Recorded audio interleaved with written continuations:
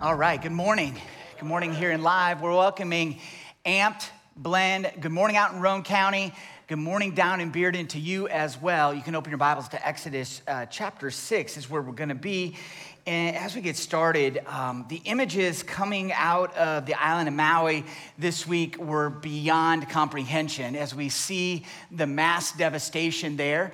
What was considered to be a contained wildfire all of a sudden switches direction and engulfs a whole community, 80% of a historic town gone. And it's hard for us to get our minds around that.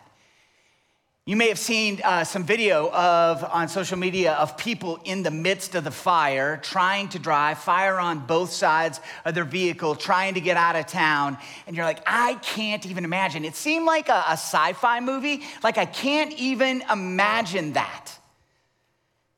And we're reminded once again of just the fact that not just is humanity broken, but the world is broken by human rebellion against God. And here we are in the book of Exodus, and we're going to be reading about some pretty amazing things as we go from here. And often we think of those events just maybe like maybe in the back of our mind, even if we believe the Bible isn't fiction, could that have really happened?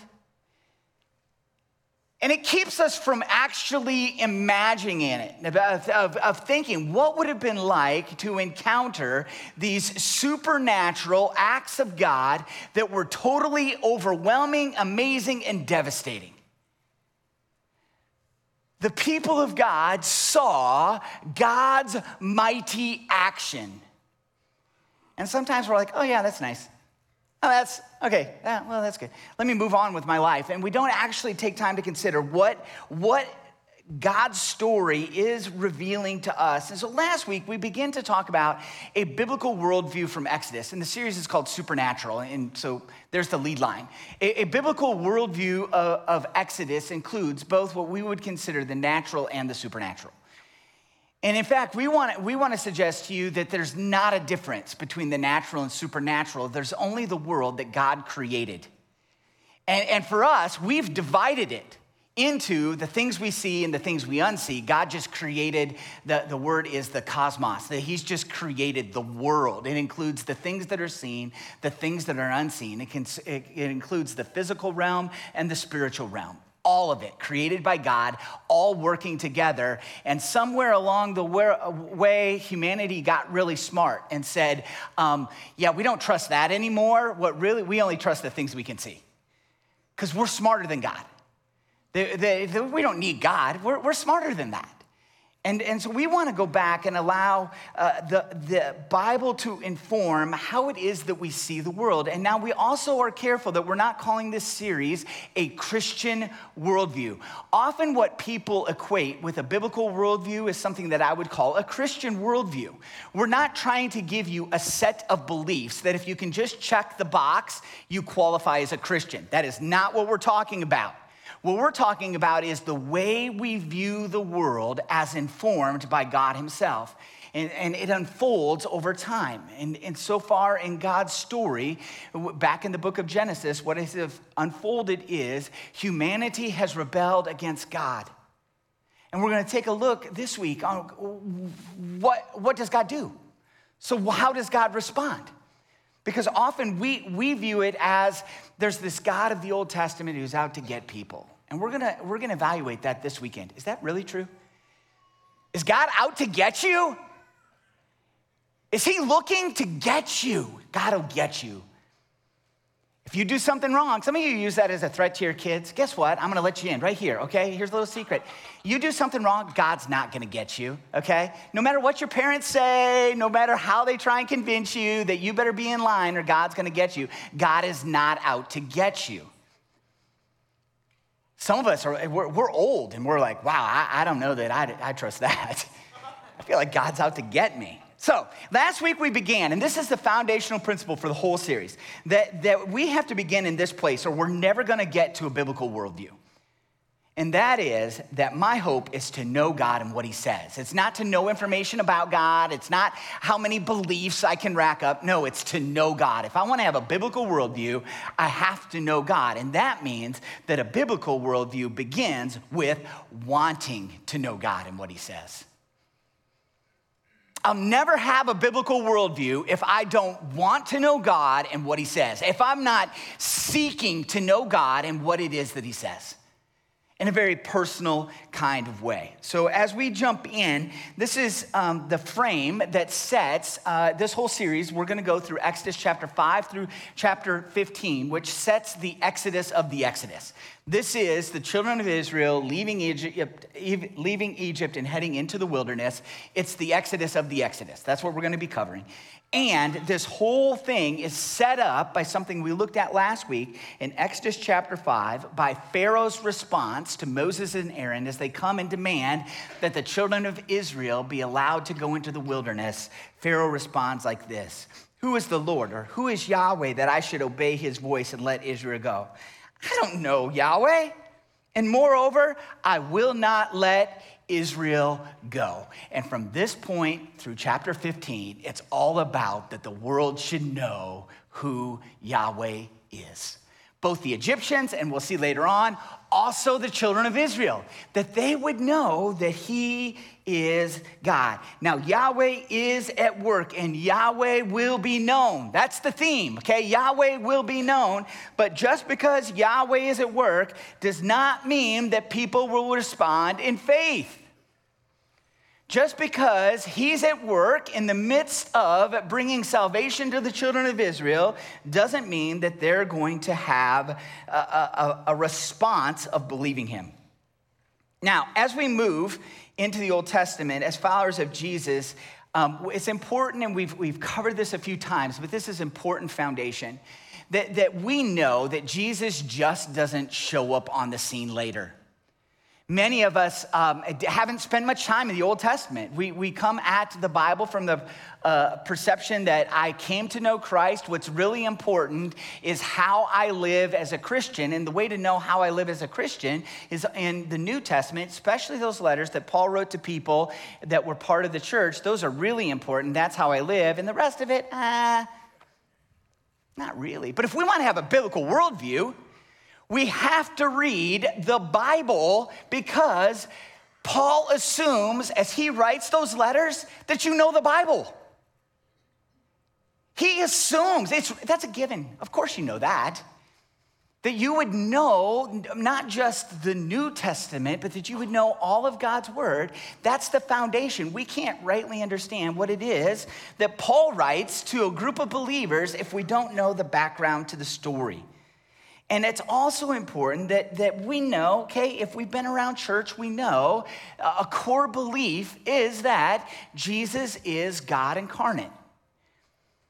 Born of the Virgin Mary, that he is God in the flesh. And that means, as we're linking the story together, that we have to know, as we read the Old Testament, that Jesus is Yahweh in the flesh.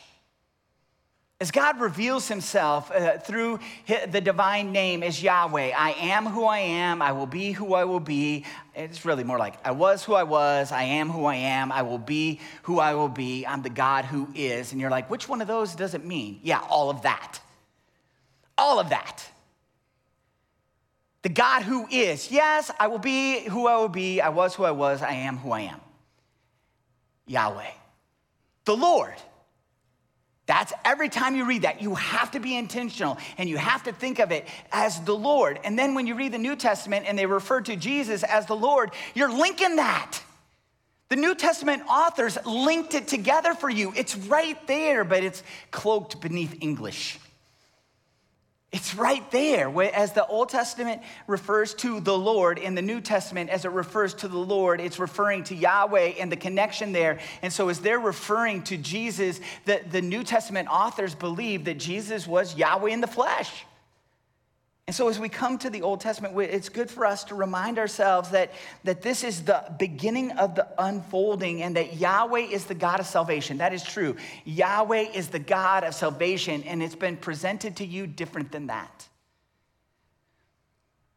that the Old Testament is all about judgment. And the God of the Old Testament is the God of judgment. And we're gonna hold that in tension because that is true, okay? That is true. Yahweh is the God of judgment. We're gonna talk about that another week. But he is the God of salvation. And because Jesus is Yahweh in the flesh, guess what? Jesus is the God of judgment. He's the judge. As many of you who are out there with this idea that Jesus, Jesus is my friend. And, no, Jesus is the judge. Why? He's Yahweh in the flesh. But what we see unfold in God's story is first and foremost, he's the God of salvation. Yahweh is the God of salvation to all who believe, and that means that Jesus is the God of salvation to all who believe. And that unfolds in God's story. As we pick up here in chapter 6, it says, "But the Lord said to Moses, 'Now you shall see what I will do to Pharaoh. For with a strong hand he will send them out, and with a strong hand he will drive them out of his land.'" We just saw that the children of Israel suffered severe disappointment as Moses and Aaron came to them and said, "You're gonna be delivered. There's a way out. God's gonna deliver you." And so they go to Pharaoh, demand the release of the children of Israel, and he's like, "I'm not doing that." And life got harder. They became crushed under the slavery that they were already in. Their response is, "Why did you do this to us?" And Moses responds to Yahweh, "Why did you do this to them? Why did you do this evil to them? It's worse now. You sent me to deliver them. They've not been delivered at all. Life is worse." And Yahweh says, "Yeah, but now you're gonna see. Now you're gonna see." God spoke to Moses and said to him, "I am the Lord. I appeared to Abraham, to Isaac, and to Jacob as God Almighty, but by my name, the Lord, I did not make myself known to them. I also established my covenant with them to give them the land of Canaan, the land in which they lived as sojourners. Moreover, I have heard the groaning of the people of Israel, whom the Egyptians hold as slaves, and I have remembered my covenant. Say therefore to the people of Israel, I am the Lord. I will bring you out from under the burdens of the Egyptians. I will deliver you from slavery to them. I will redeem you with an outstretched arm and with great acts of judgment. I will take you to be my people, and I will be your God. And you shall know that I am the Lord your God, who has brought you out from under the burdens of the Egyptians. I will bring you into the land that I swore to give to Abraham, to Isaac, and to Jacob. I will give it to you for a possession. I am the Lord." Moses spoke thus to the people of Israel, but they did not listen to Moses because of their broken spirit and harsh slavery. So the Lord said to Moses, "Go in, tell Pharaoh, king of Egypt, to let the people of Israel go out of this land." But Moses said to the Lord, "Behold, the people of Israel have not listened to me. How then shall Pharaoh listen to me, for I am of uncircumcised lips?" But the Lord spoke to Moses and Aaron and gave them a charge about the people of Israel and about Pharaoh, king of Egypt, to bring the people of Israel out of the land of Egypt. As we go back to the beginning of this little section here, as Moses encounters God and he says, "I am the Lord. I appeared to Abraham, to Isaac, and to Jacob as God Almighty, but by my name, the Lord, I did not make myself known to them." We come across a little issue in the text. Like, whoa, wait a minute. If you've been reading along, if you've been playing the game at home, you've already encountered this way back in the last series as you read through it. You're like, wait a minute. It seems like this would already happen. This appears to be some kind of contradiction. And so this is just a little aside, but I think it's important because this is one of those issues that somebody could come to you and say, there's a contradiction in the Bible, and what do you do about this? And if you haven't actually made an investment in understanding that sometimes there's issues with the biblical text and how do you handle them, then all of a sudden you're going, oh, okay, wait, what do I do with that? Wow, there's a contradiction in the Bible? And so I want to encourage you that anytime that there's an apparent contradiction, really smart people have worked reasonable solutions. There's not an issue that you come across where there might not be a viable option. But just because you're like, okay, there's probably a viable option, doesn't mean that you shouldn't understand what that viable option is. I want to encourage you as you come across questions, not to just gloss it over, but to ask the question and then make the investment in understanding that. So here's a good example. Here's this issue with the name Yahweh. It's been used since Genesis chapter 2. And so what do we do when the name was used all through Genesis, all through Exodus up to this point? God has already revealed his name to Moses at the burning bush back in chapter 3. What do we do now when it appears like there's a second revelation of the divine name Yahweh? What do we do with this now? And so Yahweh, the first thing we need to know is Yahweh is God's personal name. It's the Lord, but we keep saying it because we want to make sure that you're connecting the dots, that you would know that every time the Lord is used, that is the covenant name, if it's in small caps, the covenant name of God. And here are three absolutely viable solutions. One is that Yahweh is a new name revealed to Moses, with the use in Genesis being used by the biblical author way back to connect the dots. And so there is one view that would say that this is the first time that the name is revealed, and that as the author looks back, he wants to make sure that you know it's not a new God on the scene, it's the same God. And so as the story is written, the name, the covenant name of God, is used all the way back in Genesis chapter 2. That's a theory. I don't believe it's compelling. That's my personal view. You may hold that view, and that's cool. You still love Jesus. I still love Jesus. That's cool. I just don't think there's a compelling case for that one. There's a traditional view that says Yahweh's name was known, but it has been given a previously unknown meaning, or it's given greater significance. Now, there is a case for this one. This is the traditional view that by my act of salvation, they've not seen me act in this way. They knew me as, the name is El Shaddai, and that's one of the names. It gets translated as God Almighty, and that's a whole nother rabbit trail that we have no time to chase. But you just think of it as a name. It isn't like, oh yeah, he's also. It's another name that for God is God Almighty. And the third is a grammatical solution.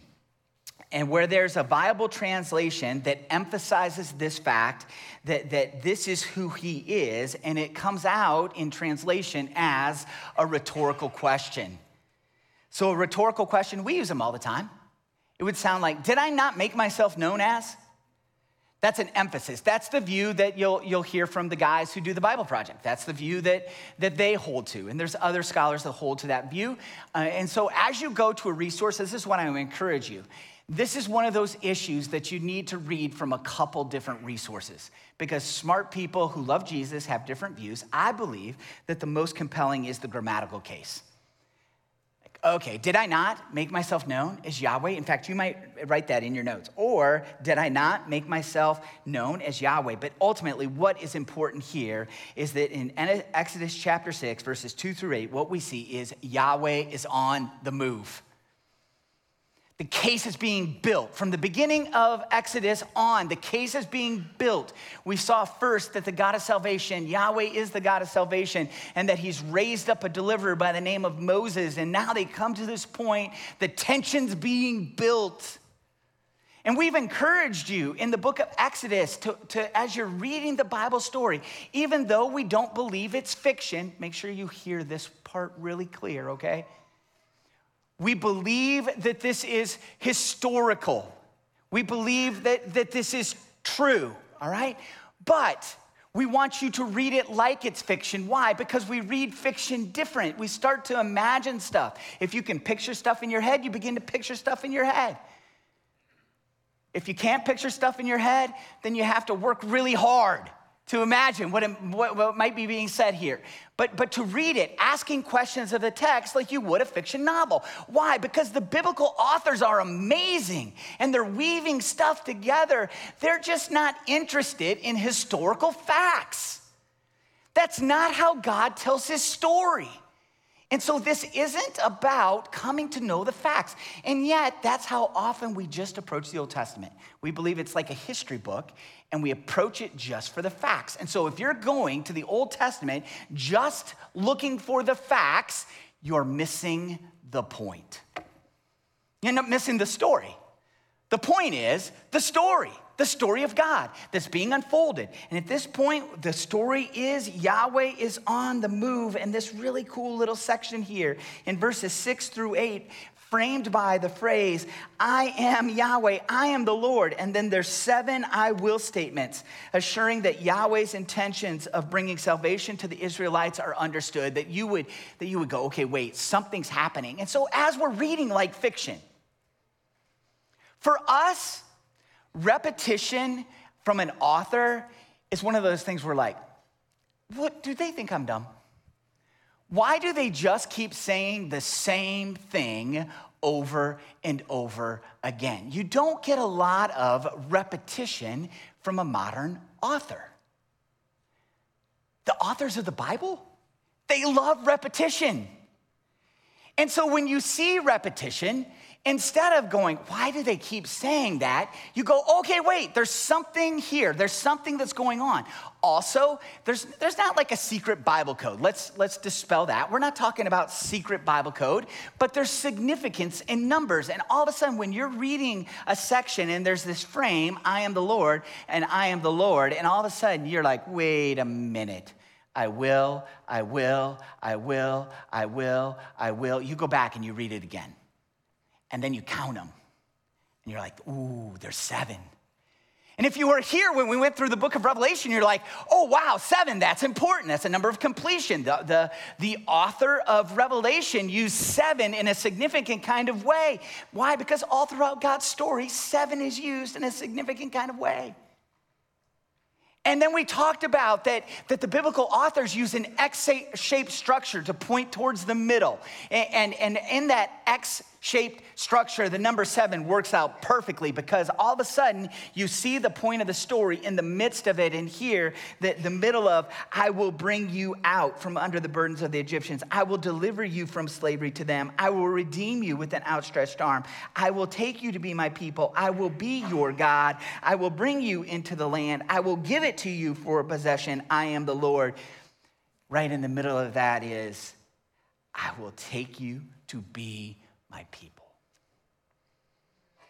And when we get to chapter 19, I'm going to give away the story because hopefully you've already read the story. What we're going to see is that they are the people of God, so all humanity will get to know who the God of the Old Testament is, that Yahweh will be known. He says, you are going to be my people. You are my priests.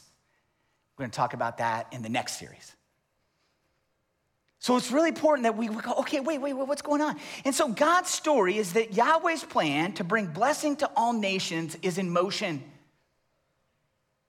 If somebody were to say to you, when does the mission of God begin? When does God begin his salvation of people? Often there's this understanding like, okay, well, the Old Testament was just setting stage for God to bring his salvation through Jesus. Like it's with Jesus, God finally is bringing salvation to people. That isn't God's story. God's story links it all the way back. We've talked about this already. If somebody said, when did God begin to pursue humanity, to restore relationship in order that the brokenness of humanity that's established at the beginning of God's story in Genesis chapters 1 through 11, that humanity would be restored to him? Your answer is in Genesis chapter 12. In Genesis chapter 12, the mission of God begins. That's where it begins. Now, the Lord said to Abraham, go from your country and your kindred and your father's house to the land that I will show you, and I will make of you a great nation, and I will bless you and make your name great so that you will be a blessing. I will bless those who bless you, and him who dishonors you I will curse, and in you all the families of the earth shall be blessed. This is the beginning. This is the beginning of God's salvation. This is the beginning of God bringing blessing to humanity. It plays out first through Abraham and then through his sons into a group called the children of Israel. Ultimately, yes, it plays out to Jesus. And we went through the Gospel of Mark where we'd start linking it back. It's not a choice of just working your way progressive. Like we work it from both directions. That ultimately its final fulfillment is in Jesus, but it's already playing out in God's story, which all of a sudden you're going, wait a minute. I was told that the God of the Old Testament is the God of judgment and wrath and destruction. And yes, he is the God of judgment, but first he's the God of salvation. We're going to see something really cool in a couple weeks. I wish I could tell you now, but I want to hold it in tension. It's super cool. The story's better than you think it is. And so as we think about God's entire story, it's important that we hold in tension. He is first and foremost the God of creation, and then he's the God of salvation. And in order to make all the story together, he also needs to bring everything into alignment. And so he's going to demonstrate who he is through judgment on rebellion. That's exactly the mission of Jesus in this world. It's the same. It doesn't change. His job is to bring judgment on rebellion. How did he do it? By dying. And through his perfect life and his sacrificial death and his powerful resurrection, he brings judgment on rebellion and life to all who believe. That's what Yahweh does in the Old Testament. He brings life to those who trust him. Now, Israel is about to experience the salvation of Yahweh, and he wants them to know that, but they don't believe. Why? Because of past experience. Here's the thing. Yahweh's plan to bring salvation, to blessing to all people is in motion, yet past failure and adversity lead us to ask if that is true.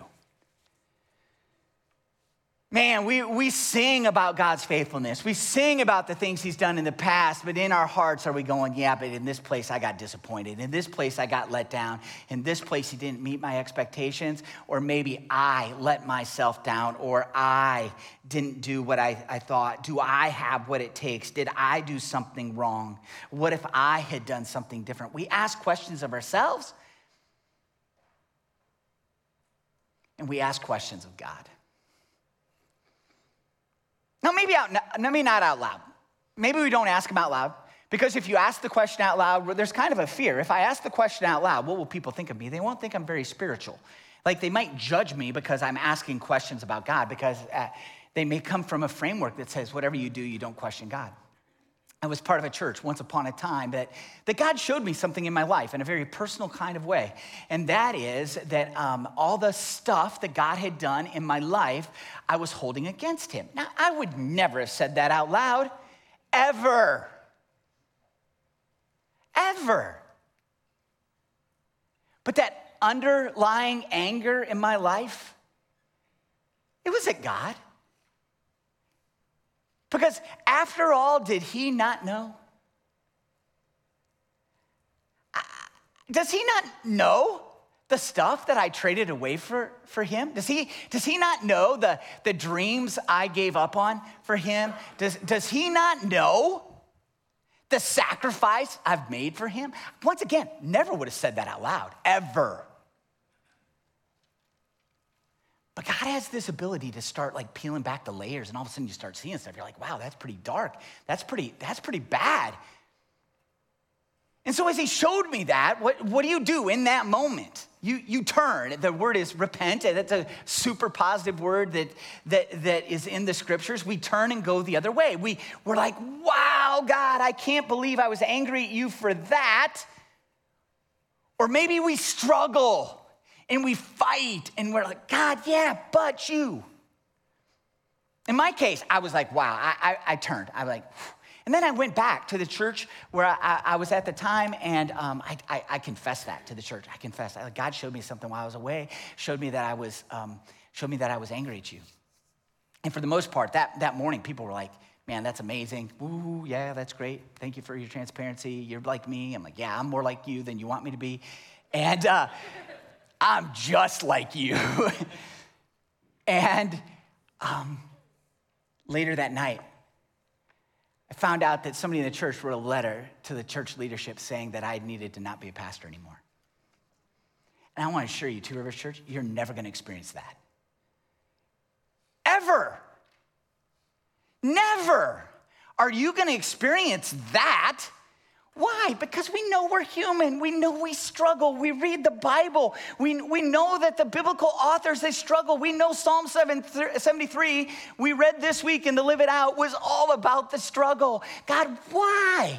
Why are they successful? Why do the evil succeed? And we see the biblical authors struggle with the real questions of life. And so that's why we encourage you to embrace the struggle. Like, okay, be transparent in that. Ask the hard questions. And here's what we see, that God doesn't give up on the Israelites in the midst of their discouragement. Why? Yahweh's salvation must be known, and he's not going to give up on you either.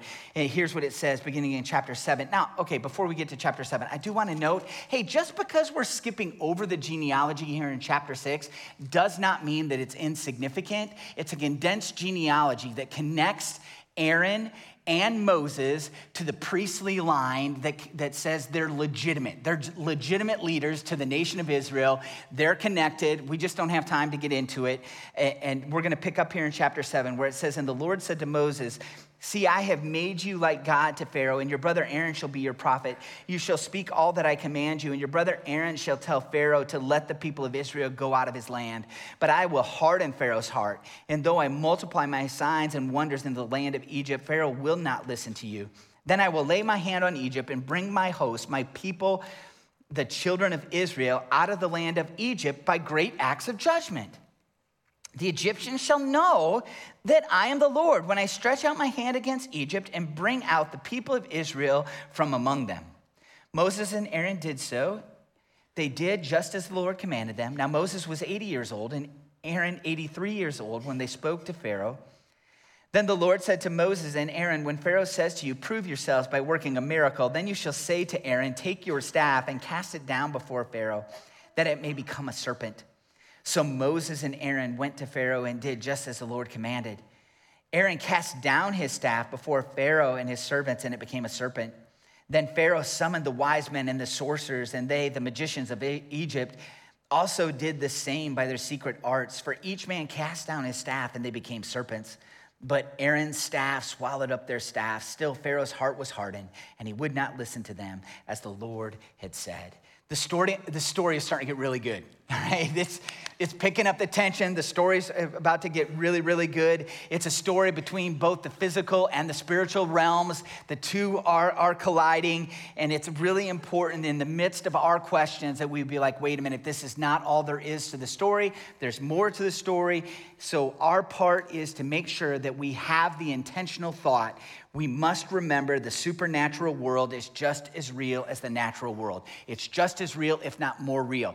That there's not this separation between the natural and the supernatural, that God sends these messengers to Pharaoh and says, work the supernatural. And the response is, that word magicians, that's not a really great translation. These are the priests. These are the priests of all the gods that they would go in and they would, it's like by their magic arts kind of stuff. Today, we're going to frame that. We would understand it as demonic.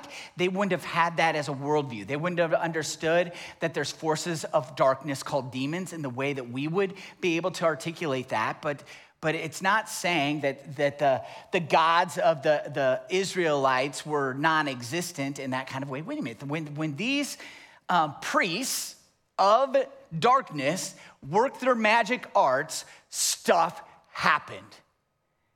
So it's really important that we as people go, wait a minute, there's something more at work in the world than what I see, and there's forces of light and there's forces of darkness, that there is God at work, and there's also the forces of darkness at work in the spiritual realm. This is very real. The rest of this story is going to force us to buy into the realities that happen in the spiritual realm, that there's supernatural stuff that's very real, and this begins to unfold this week. Now, if you're skeptical about the supernatural, I want to encourage you, if you know Jesus and you'd be like, have you ever encountered the supernatural? If you would say, I belong to Jesus, Jesus is my Lord and Savior, however you would phrase that, if you would say you have new life in Christ, you have already experienced the supernatural. It requires a supernatural act of God. Paul wrote to Titus, and he said, it's by the washing of regeneration of the Holy Spirit that we come into new life in Christ.